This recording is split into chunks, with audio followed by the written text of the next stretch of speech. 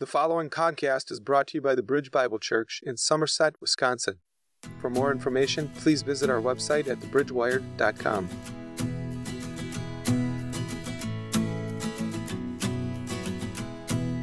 And will you just lift up praise to the name of Jesus? Will you just lift up praise, say a hallelujah and amen. Lift up your voice, give a shout, whatever. Just praise his name, for he is so good. He is so good. And we have gathered here today to worship and to be in his presence, and he is moving. Andre, your prayer is being answered, that the Spirit is moving. He is here. He is working among us. And we get the pleasure of hearing how he has moved and worked with this mission team that went to Brazil.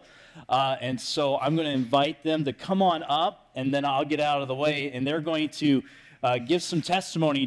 I think you're going to try to make every single person say something, but you'll get to see some pictures of it and get to hear what we've been praying about. And at the end, I'm going to close that time of testimony by just praying that the work of God that has begun, which actually started even before they went, but the work of God that has begun through them, we're going to pray together that he will continue working and moving and using all that they've put their hand to. So please share with us all that God has done on this beautiful trip. You're going to have to scoot down, and if you're on the end, you probably won't be seen on the video. So maybe you're introverted, and yeah, that's what I thought.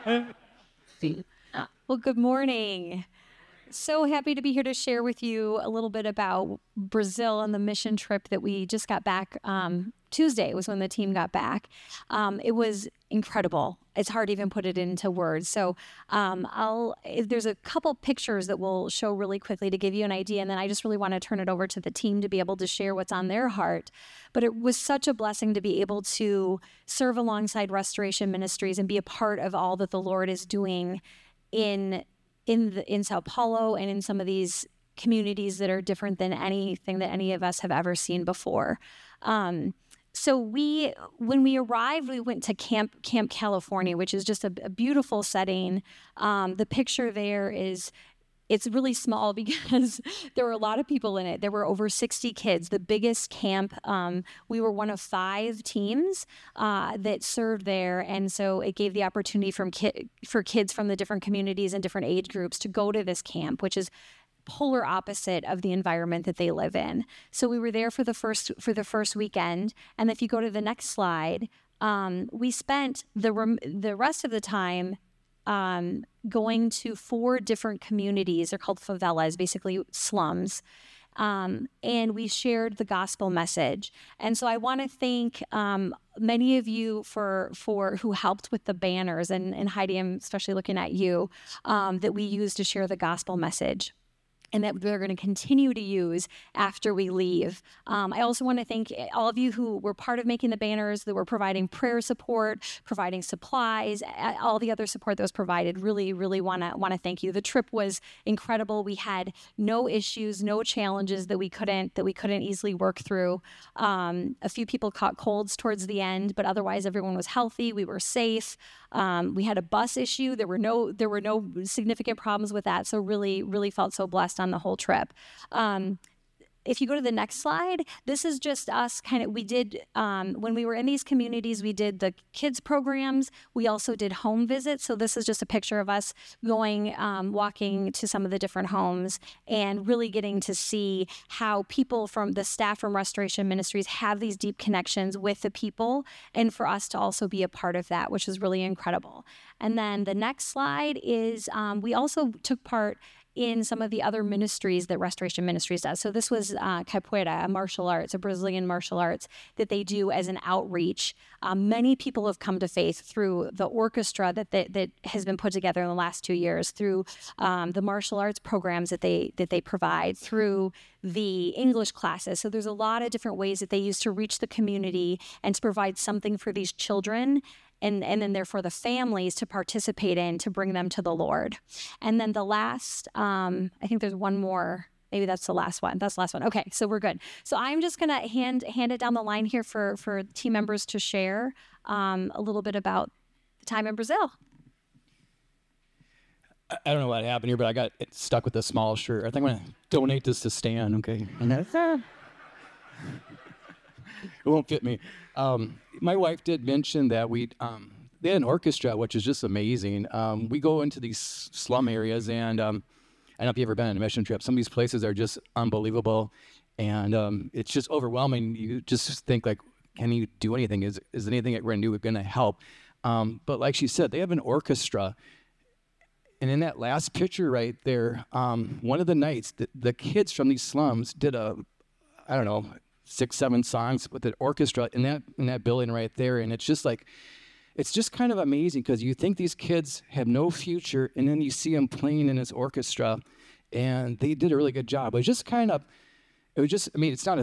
like a Christian thing, but there's a purpose other. It is a Christian thing. They're serving God when they do this, but it was just kind of cool to see, like, there's hope for these kids. They have drive, they have ambition, and that's just one little thing that happened during that trip, but it was just really something that really totally surprised me. Yeah, so I guess what I want to say is I'm not a missionary, and I never thought I would be on a missions trip. So for those out there that say, oh, I'm just going to be here, the Lord wants me here, I just urge you to listen to the Spirit, and because I thought we were going there to bless others, but really it feels like we were all blessed with the relationships with the kids and the ministry. So I just want to say that. I just urge you guys the Lord works through us, and he blesses us in that process. He's an awesome God. So. Yeah.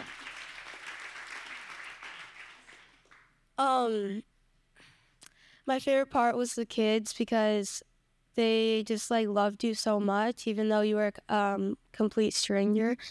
And they, even though they don't have a lot, even with the stuff we the candy, they were so happy. So it was just really cool to see that.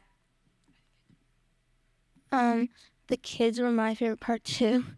After church class, they would all surround you, and they would kiss you and hug you and fight over you. It was really funny.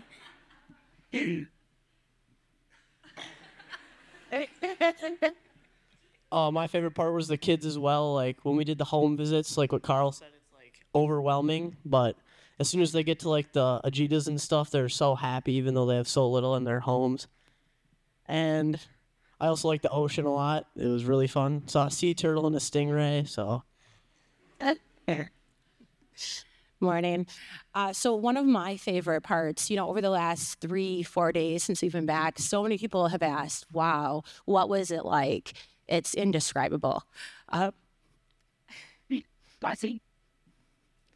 It's pretty amazing seeing truly what God is doing in this mission, and seeing the work that this mission, truly Restoration Ministries, it's amazing to see what they do in their community. Obviously, Camp California kicked it off. It was beautiful. It was amazing. We made some pretty just interneted with the kids and with the communities as well. But as we worked through the week and really did a lot of home visits and working with Restoration Ministries, it really touched on me. It would be unbeknownst to me if I didn't say it certainly was a life-changing experience. I think my favorite part was probably actually the staff. The staff at the ministry were incredible. Most of them can't speak English, but they really try to create a connection with you, even with that barrier. They will help you with the kids. They just made you feel right at home, and I think that was just amazing to see that. So. Yeah, it was an amazing trip. I just want to thank all of you for your support and prayers. Without that, we couldn't have gone, so appreciate it and thank you. I agree with what everything said about Restoration Ministries. It's an absolutely incredible thing. I saw a little boy at the Camp California. His name was Eduardo, and he just looked so alone and depressed and empty coming out of these poor slum areas. And then you see Pastor William, who was abandoned by his mother, and he went to the center at age 8, came to Christ at 12. He's now an ordained pastor. He's a pastor of the Restoration Ministries Church. And when he was 19, he figured out he was 10 minutes away from his family, his first 19 years of his life, and he didn't know them. And now they're all believers. So to see the change in people's lives and the dedication of this staff, it was really incredible. So we just praise, we serve an awesome God, and thank you for the opportunity to go and serve them. Thank you.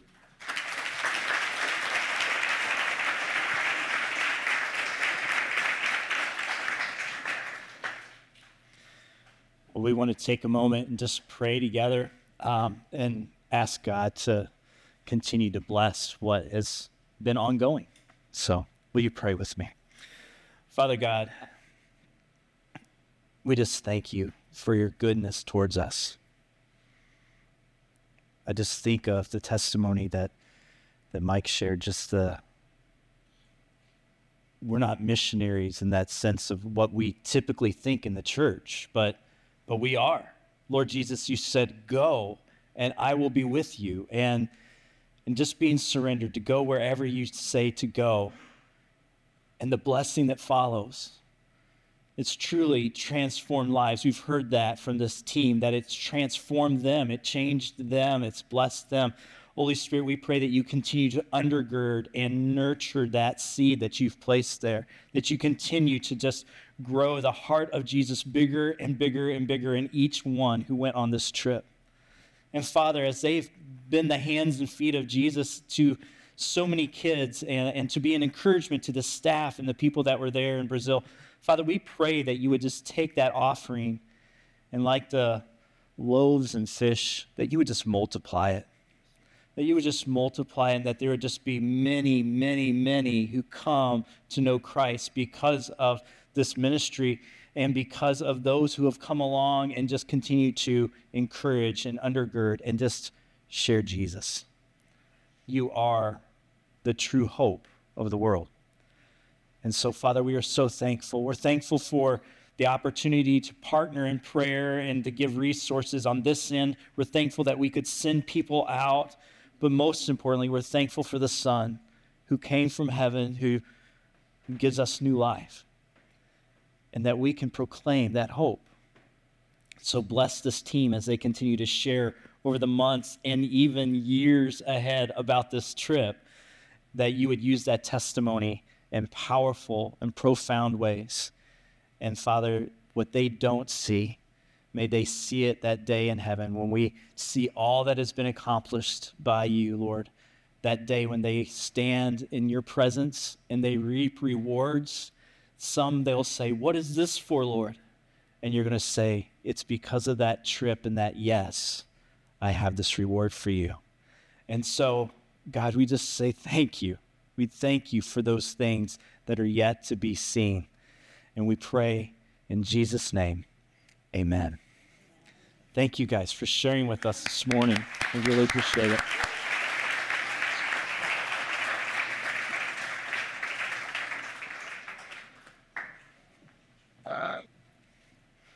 If you have your Bibles, open them to Galatians chapter 3. And we're going to continue in our series, The Gospel of Freedom. And we're going to talk about what Paul is sharing this morning about being in a family, in a community, having a changed identity. When I was growing up, I played Little League baseball all the way up through age 12, and then Little League became, senior minor, then senior major, and then you're in the high school and all that stuff. And I remember when I was just starting Little League, everyone hated the Eagles, that team. It's like nobody liked that team because they were stacked. They had all the good kids. It was like, everybody was like, oh, I don't like those guys. And, they had, every team had the big kid on it. There's always one big kid who's grown faster than others, when they're in that age, right? But not only did they have, two big kids, but these kids were coordinated. Like they could hit the ball and they could, and I was a second baseman. And whenever these kids would come up to bat, the coach would put me out in center field. And I'm thinking, why? So I can just have a better view of the ball going over the fence? Like, why are you putting me out here? But there was just something about, that team that nobody liked. And so as other teams were kind of like, yeah, we don't like them. But then, my day in the sun came and I was on the Reds. And so as those kids kind of moved on and I got a little older, my team started being the better team in the league. And there's something special about being on the team. And then, of course, nobody liked the Reds, right? But it was one of those things, it's like you just start to feel that identity, that pride. It's like, it didn't matter what position you were. It didn't matter where you played.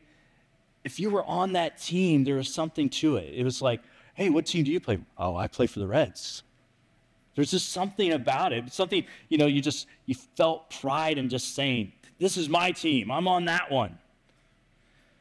Well, we have something even more special. We get to be in the family of God. We get to be on Team Jesus.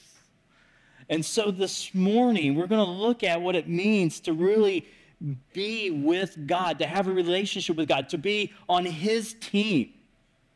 And so if you have your Bibles, open them to chapter 3, verses 6 through 14, I'll read, and then we'll go through this passage and just see what it says about being in Christ. It says this, starting in verse 6. Just as Abraham believed God, and it was counted to him as righteousness, know then that it is those of faith who are of the sons of Abraham. And the scripture, foreseeing that God would justify the Gentiles by faith, preached the gospel beforehand to Abraham, saying, in you shall all the nations be blessed. So then, those who are of faith are blessed along with Abraham, the man of faith. For all who rely on works of the law are under a curse. For it is written, cursed be everyone who does not abide by all things written in the book of the law, and to do them. Now it is evident that no one is justified before God by the law, for the righteous shall live by faith. But the law is not of faith, rather the one who does them shall live by them. Christ redeemed us from the curse of the law by becoming a curse for us. For it is written, cursed is everyone who is hanged on a tree. So that in Christ Jesus the blessing of Abraham might come to the Gentiles, so that we might receive the promised Spirit through faith. This is the word of the Lord for us this morning.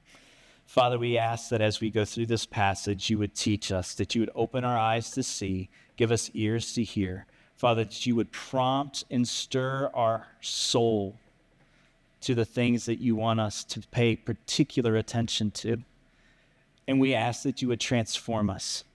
Transform us by just being in your presence. Transform us with the truths we hear. Transform us in the refreshed and renewed life we will live. And we ask this in Jesus' name. Amen. Verses 6 and 7, Paul says this, just as Abraham believed God, and it was counted to him as righteousness, know then that it is those of faith who are the sons of Abraham. So belief and righteousness here are connected. He puts them together, belief and righteousness. So belief is defined as accepting as true, or acceptance of a conviction, or placing trust or confidence in another. I think often about little kids in the sense that you can tell them anything and they believe it. And when you're the older brother or older sister, which I was the youngest, they get you to believe some stupid stuff, don't they? They make up all kinds of things. And they're just like, hey, I'm gonna tell a story of my kids, one picking on the other. So I hope it doesn't go over too poorly. But Caleb and Kate were in the backyard playing one day, and Kate was standing on this stump. And Caleb says, don't move, like real dramatic. And he came up with this weird name. I can't even remember the name, but he's like, there's this poisonous lizard right there by you. And she's like, really? He's like, yeah, and it's on you. Don't move. And then he like goes off to get help. He just went off. Let's just be honest. And she's out there terrified, like, I can't move. Like, what's going to happen? That's the faith of a child. She just believed. I mean, I would have been like, jumping off, probably, and like swatting at it. But no, she's frozen and she's sitting there and she's believing her brother. See, Abraham believed God. He believed God. God said to him promises, and he said, yep, I can trust that. I can put my faith in that. I can accept that. I believe it. Deep down in my gut, I believe it. It's true. We talk about that often, like having that feeling in our guts. Like, I just know. How did you know that was going to happen? Oh, I just knew. I just know. Now, that's imperfect. This is God speaking, and he just says, I believe it. I trust it. I accept it. We often connect belief and faith together. The scriptures do as well in this way. Scripture defines faith like this in Hebrews 11:1. It says this, now faith is the assurance of things hoped for, the conviction of things not seen. Abraham is assured and he has full confidence that what God said, God will do. As he has promised, it will come to pass. He believes God. Abraham believed God for the promise given to him. Now, the promise that Paul is actually talking about, there's several nuances of the promise given to Abraham, but he's reflecting here in Genesis 15, verses 1 through 6. And Abraham's looking for an heir. He's been promised to be the father of many nations, of great nations. So, he needs an heir. He doesn't have any children. And so we read this. After these things, the word of the Lord came to Abraham in a vision. Fear not, Abraham. I am your shield. Your reward shall be very great. But Abraham said, O Lord God, what will you give me? For I continue childless. And the heir of my house is Eliezer of Damascus. And Abraham said, behold, you have given me no offspring, and a member of my household will be my heir. And behold, the word of the Lord came to him. You have more there? I don't have my Bible up here. Somebody throw me a Bible. I need Genesis chapter. Huh? Oh, okay. Let me put these back on. No. This man shall not be your heir. Your very own son shall be your heir. And he brought him outside and said, look toward heaven and number the stars if you're able to number them. Then he said to him, so shall your offspring be. And he believed the Lord, and he counted it to him as righteousness. He believed the Lord, and he counted it to him as righteousness. He says, I'm going to give you a child. He's advanced in age, but he says, I will fulfill the promise. I will give you an heir. And he says, not only that, count the stars if you're able. That's how large your family's going to be. And so Abraham believes him. Now it says here in verse 6 that Abraham believed God. And I don't want you to miss that. I mean, it's easy to say he believed God. It's believed God, not believed in God. See, Abraham knew this as true in his soul. It wasn't just an intellectual thing. Like so often we read the Bible and we're like, oh yeah, I read that before, or I know that. Like we put the knowledge on our head. It wasn't just an intellectual thing. It wasn't just a mental assent. It wasn't just a mental knowing. He's believing it. He's taking it in, and it's part of who he is. Abraham was a friend of God. And he experienced God's goodness. And he knew, he believed all God said was true. Isn't that a beautiful thing? That he was a friend of God. Because of his belief, it was counted or credited to him as righteousness. So it's in his account. It's in his bank account. Before he was bankrupt, now he's got everything. So now he's counted righteous. So this faith, this new standing, this new life, this life that's counted as righteousness is directly connected to his belief, to his faith. So Abraham, in faith, becomes a righteous man before God. So that's a foundational shift. That's a huge change. See, he went from being out of relationship with God to being in a relationship with God. He became a friend of God. And we too, when we come to faith in Christ, we are like Abraham. We become righteous before God, and we are counted as friends. Isn't that a beautiful thing? That when you come to faith, you are like Abraham, a friend of God, counted as righteous. Before you were apart, now you are in his relationship, in his family. You are his son, his daughter. You are counted as righteous. And it's only by faith. That's a huge shift.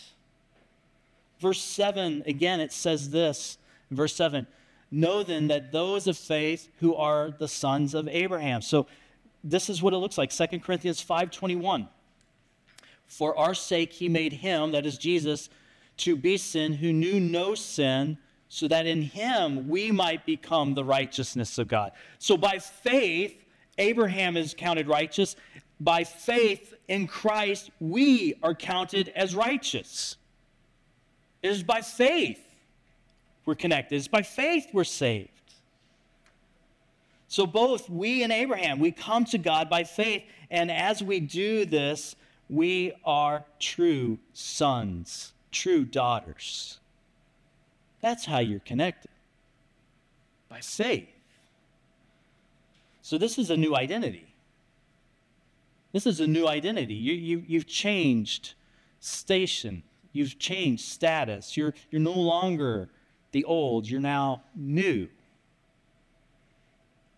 How many of you were at the Tutapona night where we celebrated? I'm going to ask you to stand up and remain standing for the rest of the night. Just kidding. I just had to get that dig in there.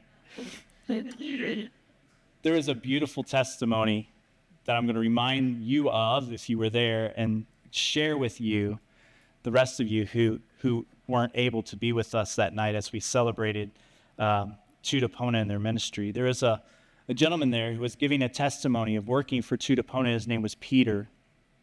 And what was really significant was this, that Peter said, he came to know Carl and got into this organization, started working for Tutapona and helping in the camps and got to know the people and started sharing with them and starting just to be the hands and feet of Jesus, really, in very practical ways. And he was just there doing this work that Tutapona was doing. And over time, there was a shift. He said that his name changed. Nobody called him by his real name anymore. That he was now known as Peter Tutapona. That was his name. And he said, I had a phone call, and a guy calls me on the phone. He's like, Peter Tutapona. And he was just shocked and surprised. But what sat with me was, this is an identity shift. This is what we're talking about. When we come to Jesus, there is a whole shift. There's a whole change. You're in a new family. It has me praying. I'm still praying. I'm saying, God, what is the Bridge's name? What is our family name? Maybe you can pray with me about that. Maybe God will reveal that. I would love to have that as the Bridge, that people wouldn't just say, I go to the Bridge, but they would say, I'm part of that family by name of what God has for us. Peter Tutapona, that became his new name, his new identity. And so we have a new identity. We are brought in. We are brought near. We become sons and daughters of Abraham. We also become sons and daughters of the Most High King of the universe. Verse 8, it says this. and the scriptures, foreseeing that God would justify the Gentiles by faith, preached the gospel beforehand to Abraham, saying, in you shall all the nations be blessed. Now, that's a pretty interesting way to talk about the scriptures. They're personified here. They knew, they preached. The scriptures, foreknowing, preached to Abraham. So, a couple of things to say here. When you read your Bible, God is speaking to you. When you read the scripture, he's talking.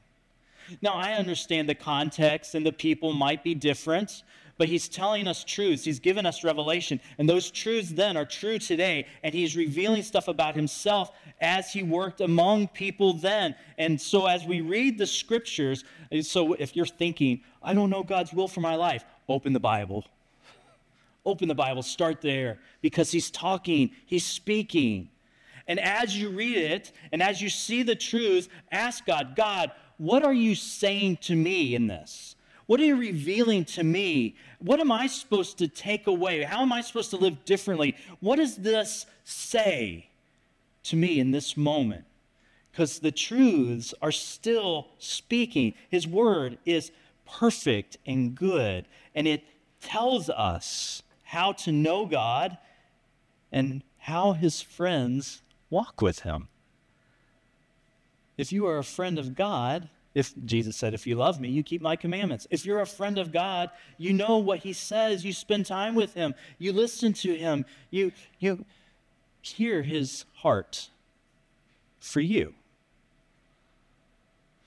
And so he is speaking. Now, I want us to look at the word personified, the scripture personified a little bit more.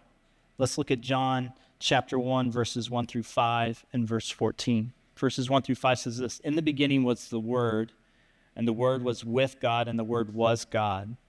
He was in the beginning with God. All things were made through him, and without him was not anything that was made. Verse 14, in him was life, and the life was the light of men, and the light shines in the darkness, and the darkness has not overcome it.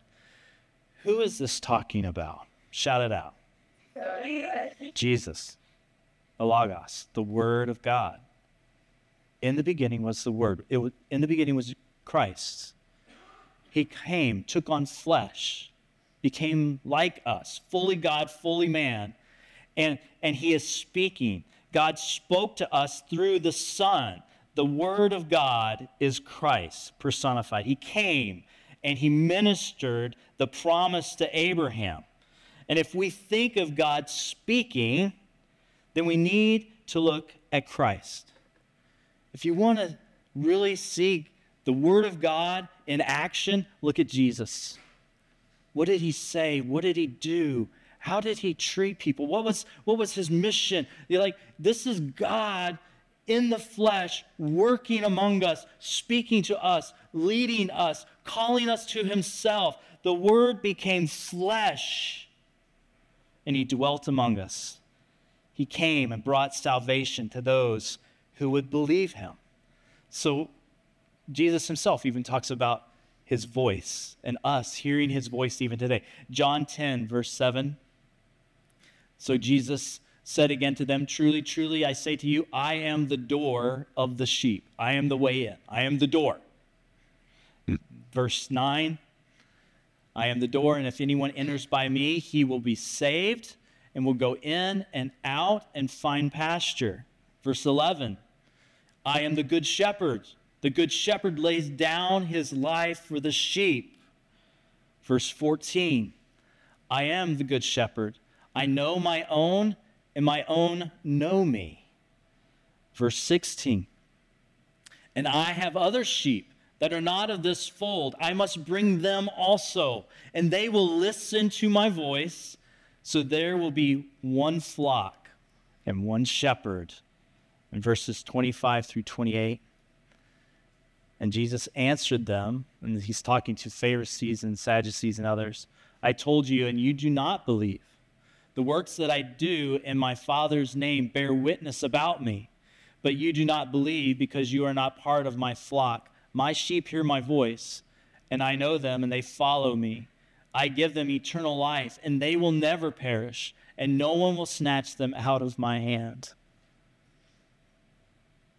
This is the word of God speaking to us in the person of Jesus.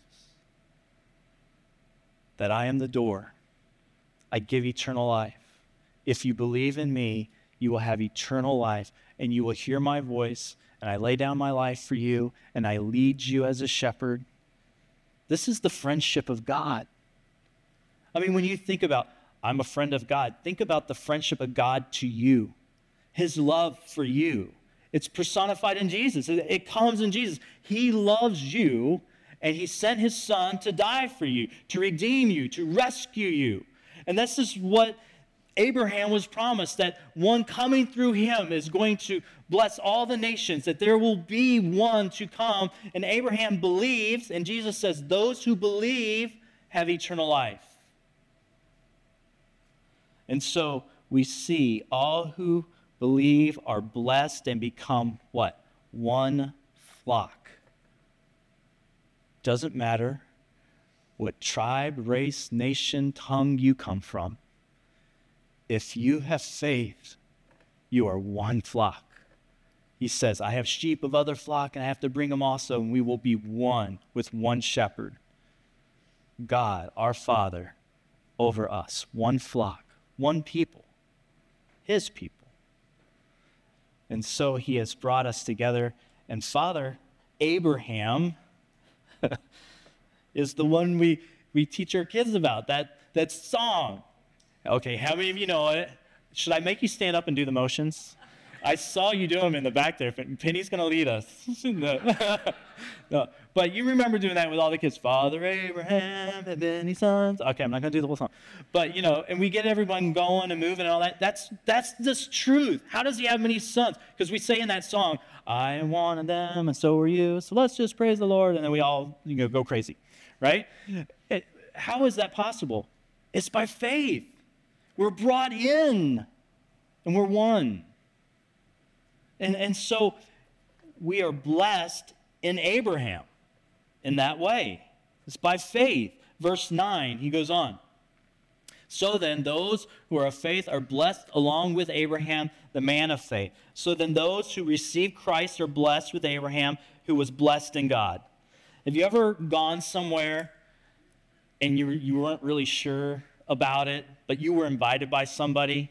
Maybe it was a game, or maybe it was meeting at like a barbecue or something. It's like, hey, we're all going to go over to this guy's house. You're like, I don't know that guy. And they're like, it's all right, just come on. And then you show up, and inevitably somebody looks at you and they're like, who are you? Like, what are you doing here? I got asked that a lot at a family reunion in Kansas when I was young, because nobody knew me, because I wasn't born before my parents moved and all this kind of stuff. And so we show up, and everybody knows my sister, and they kind of know my brother because he was just a baby. But then they look at me and they're like, who are you? Well, I got to say, I'm with them. Like, I'm Amelia's kid. I'm part of that family. And then they're like, oh, okay. Didn't even know. Nice to meet you. That kind of thing. Or you get to that party or that place, and they say, who are you? And you say, well, I came with this person. Better yet, that person's with you. And he says, he's with me. And they say, come right in. Jesus is with you. So when the devil goes to make accusation before the Father, Jesus says, he's with me. He's fine. He's my friend. I'm his friend. He belongs here. We have friendship with God. We can come in. The best, I think, is just the illustration of the prodigal son, the son who left, rebelled against his father, spent all his life living riotously, comes to his senses, says, I'm going to go home and I'll just be a servant at the house. And he comes home, the father wraps him up in his arms, puts a cloak on his back, puts a ring on his finger, puts shoes back on his feet, says, come inside, we're going to have a party. You were dead, now you're alive. My son is returned to me. And he just loves him. And that what's so beautiful about that is not that it's talking about the judicial, being saved. That is true. We are made right. Our sin is forgiven judicially. We are not guilty. But what that illustrates, what I love so much about that, is that it illustrates the relationship with God, how he loves us. Not only does he declare us not guilty, he wants to put his arms around us, put a cloak on our back, put shoes on our feet, a ring on our feet. He wants to love us as a son, as a daughter. He says, this one's mine. They were dead. Now they're home. We're going to have a party. I love this one. This one's mine. He's with me. That comes through faith in Christ.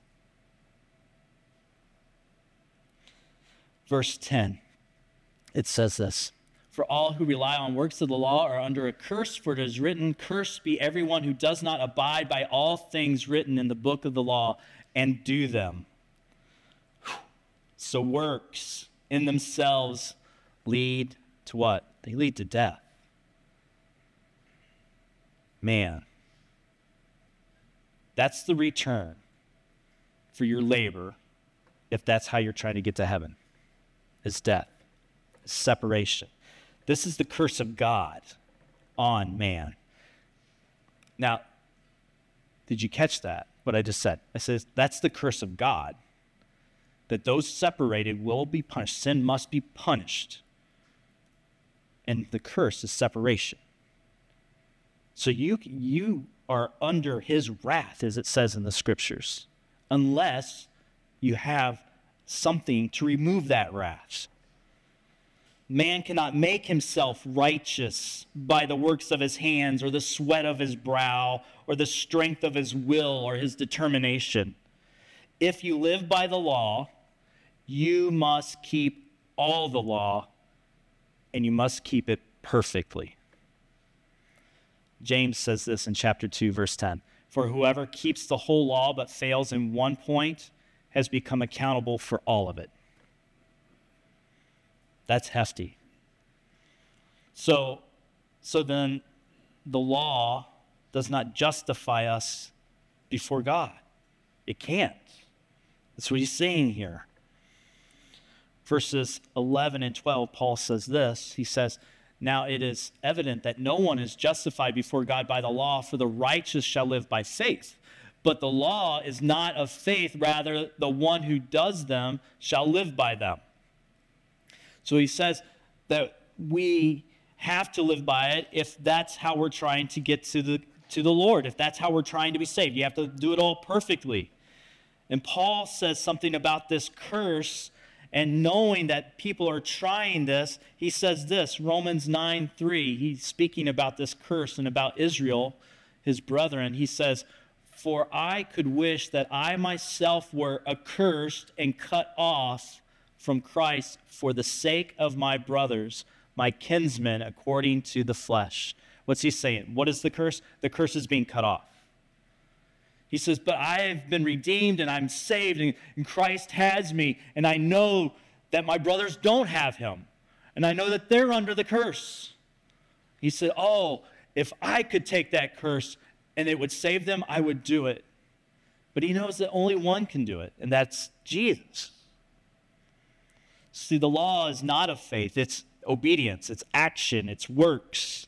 So you have to live by it perfectly if that's how you're trying to get to God, and you can't do it. You ever watch Way of the Master? Anybody here watch Way of the Master? Okay, come on, more than 4 of you have seen Way of the Master. Really?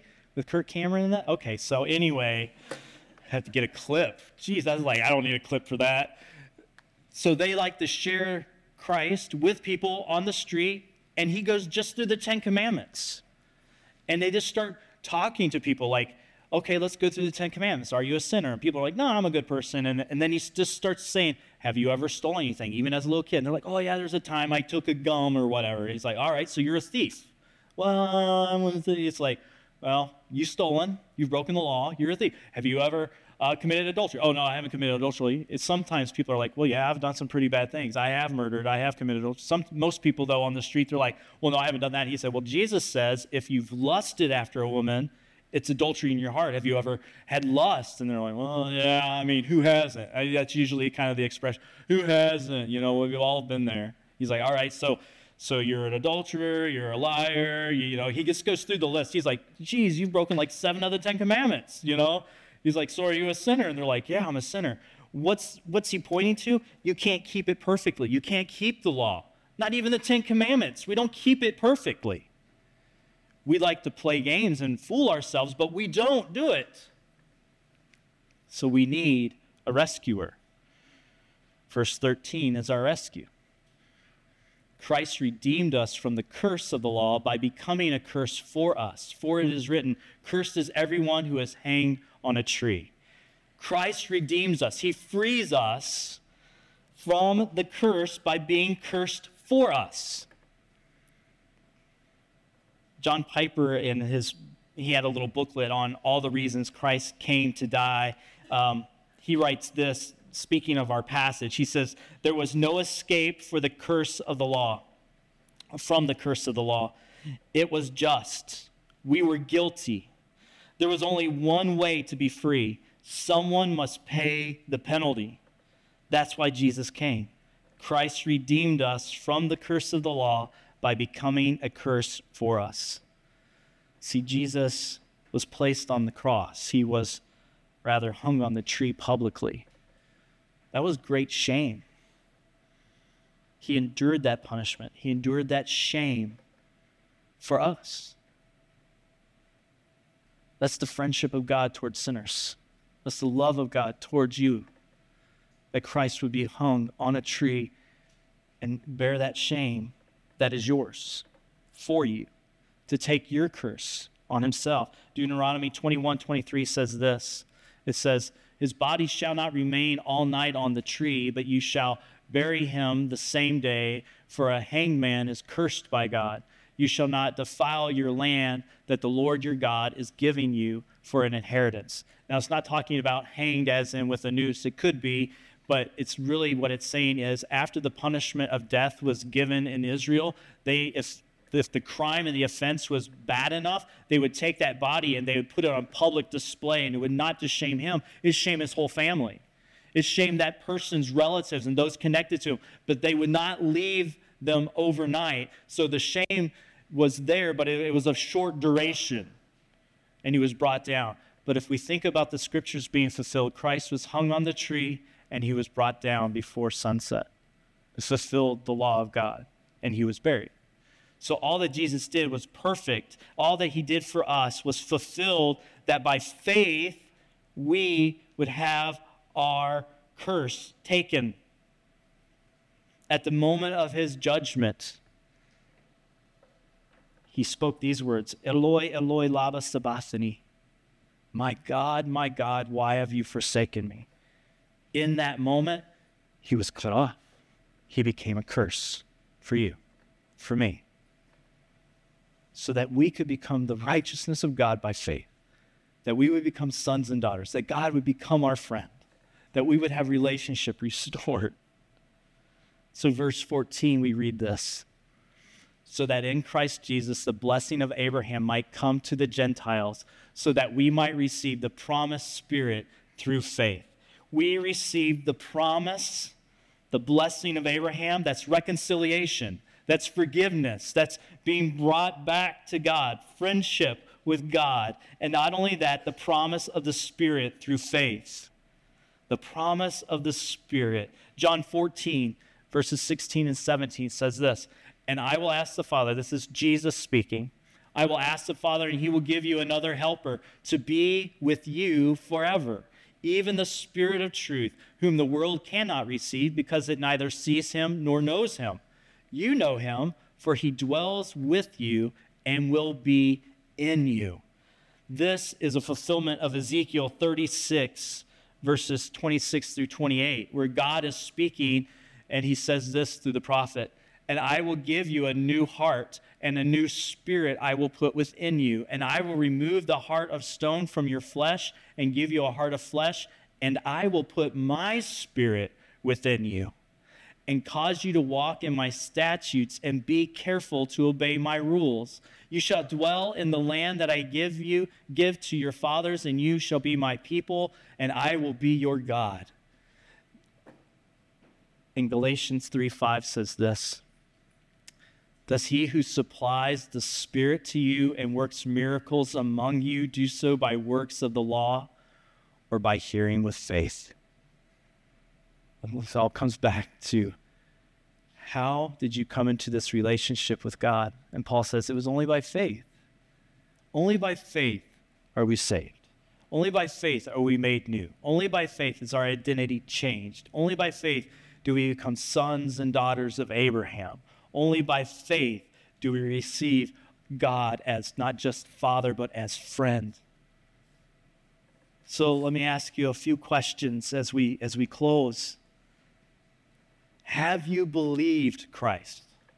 Not just believed on Christ or believe in Christ or what is the scriptures. Have you believed him? When Jesus says, come to me and your sins will be forgiven, are you like, yes, I believe that? That the promise was given to you. Do you believe that you have new life?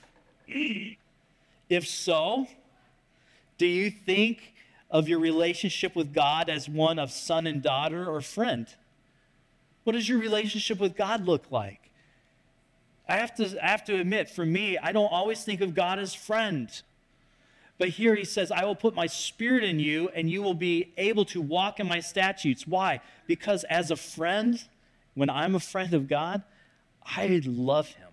I want to spend time with him. I want to do things, not out of obligation, but because I want to show affection to him. So I do all that I can, but the Spirit of God empowers me to do it. Isn't that a beautiful thing? Like, I fulfill the law, not because it saves me, but because I want to do it. A servant does it out of obligation. Do you think of your relationship with God as one of servant, slave? Yes, we're slaves to Christ. We're slaves to God. But if you think of yourself mainly as a servant, Jesus says, I have spoken to you and I have called you friend. I have shown you everything that the Father has shown me. I've shown it to you. Why does he say that? Because he says, I want to move you from servant to friendship. I want you to be close to me, near to me. I want you to experience what it means to really be a friend of God, to be a son, a daughter. So he moves us into that. And if we think of it as just we have to do these things because God commands us to, then you're living more as a servant than you are as a friend. And we do serve God. We do love God. We do those things that he calls us to do, but it's not out of that obligation. It's out of that desire. If you receive the blessing of new life in Christ, how are you living it out? If you've received that blessing, what does it look like? Yes, I'm a son. Yes, I'm a daughter. Hey, I have new life. Okay, what does it look like? How are you walking in that? What is God doing in your life? What needs to change? And have you received the promise of the Spirit through faith? At the end, he says, we received the promise of the Spirit. I think many of us, we would say, yes, I received the Spirit. I received Jesus. I was baptized by the Spirit. I was sealed by the Spirit. I have eternal life. And it's like, I'm done. Good. There's so much more that the Holy Spirit does. There's so much more that he does in our lives. He transforms us and changes us. He draws us to deeper affections with Christ, and he has good gifts to give us. And all of this is the benefit of the Spirit being in us, dwelling with us. Have you received the blessing of the Spirit through faith? These are things for us to talk about later when you talk about how good or how bad my sermon was with everybody else. But ponder these questions. What is God saying to you today? After we sing, we often have a prayer team available, and we'll continue to have that. But if you want to pray with somebody about these things, or if you just want to pray with somebody today, we'll have opportunities to pray at the end of the service with someone, just to go and pray. Will you stand with me? And let's pray now. Father, we thank you for this passage, and we thank you for all that you've done. in Christ for us. And Father, by faith we are brought near, and we are changed. Our lives are transformed. We are no longer under wrath, but we're under grace, and we are sons and daughters of Abraham. And so we just want to celebrate that in this next moment. We want to give you praise. We want to thank you from the depths of our soul, because we know. Holy Spirit, help us to answer those questions I posed, and help us to live more in relationship with you as friend. Whatever that may look like for us, would you reveal that, how we need to walk differently? And may you be glorified, and as we walk with you, may our joy be made full. And it's in Jesus' name we pray. Amen. Thank you for listening. The Bridge Bible Church stands to exalt the name of Jesus. We seek to be a community that gives glory to Christ above all things and welcomes all people to join us in worshiping Him. If you don't have a church home, consider visiting ours. We are ordinary people who want to live life with authentic faith. For more information on how to get connected, deepen your faith, and experience what God has for you, please visit our website.